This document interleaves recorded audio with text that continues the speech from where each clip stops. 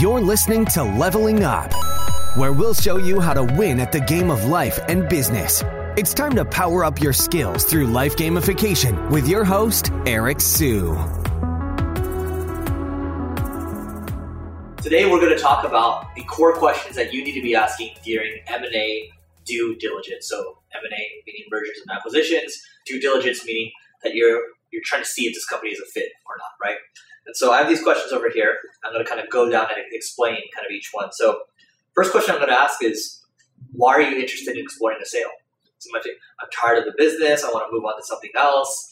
Family stuff going on. I just don't have time to focus on the business. You kind of want to understand their motivations, right? And the other thing I would ask too is, what are your plans with the money? What do you want to do with the money? Because if they say, oh, like I want to buy a boat, and it just happens to be that my uncle owns a boat shop and he could give me a discount for 50%, I might have just discounted the acquisition by 50% right there, right? You know, I'm going to use that money to go buy a Rolex. I'm going to use that money to go buy a boat, right? You can kind of figure that out right there. And the other thing I'll do is I'll ask, who are the A players on the team, right? So tell me who the A players are on the team, because ultimately I'm looking to acquire a team. I'm not looking to acquire a job, right? If there are no leaders and the leaders aren't going to stay, I don't want to do it, because now I have to go in and roll up my sleeves and work on it, right? So that's the third one. And then the fourth one is talking about what their marketing and sales engine looks like. So tell me about your marketing and sales engine. How does it look?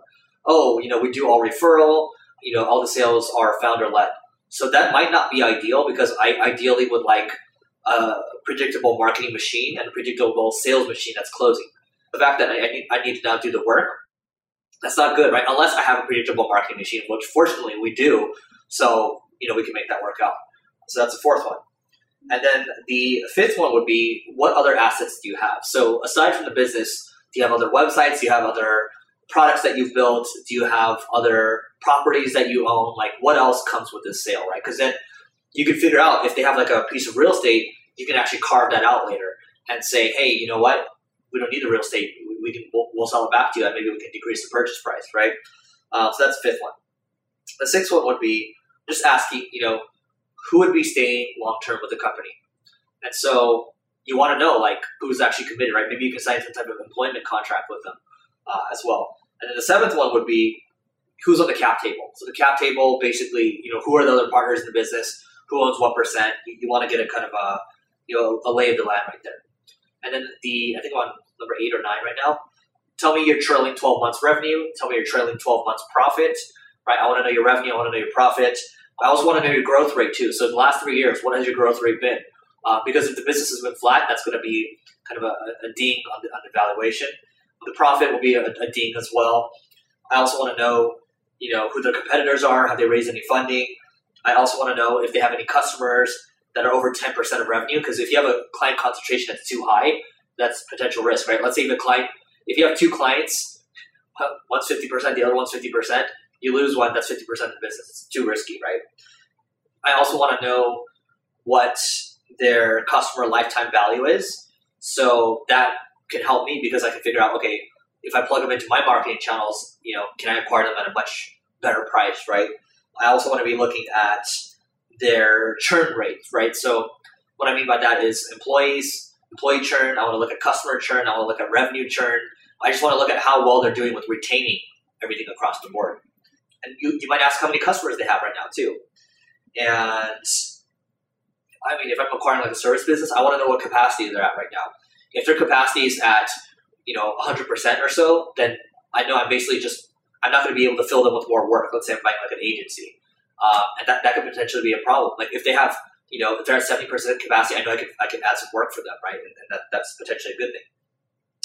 I want to know what's in their marketing stack. So, what tools are they using? Sales stack, what tools are they using? Tech stack, what are they doing, right? If I'm buying a dev team, what languages are they building stuff on? And I want to know growth opportunities. What else, if you're to grow the company, continue to grow the company, what will you be doing? What are the growth opportunities? And I also want to know what their core capabilities are too. Let's say, again, if I'm buying an agency, or maybe what their core focus is. Maybe they say, hey, we're a SaaS product and we just focus on working with dentists, right? That might not be the right fit for me. We're a CRM that focuses on dentists. Might not be the right fit. So those are just a couple questions that you can ask during due diligence just to make things simpler for you. Just note this all out and do like a notepad or something like that. And let me know in the comments what you think I might have missed. Don't forget to hit the subscribe and the bell button. And we will check you out later. And check out that next piece of content over there too. All right, see you later. You may have completed this level, but many more bosses await. If you're looking to level up in marketing or business, just go to singlegrain.com/leveling-up to get access to our individual and team training programs. That's singlegrain.com/leveling-up.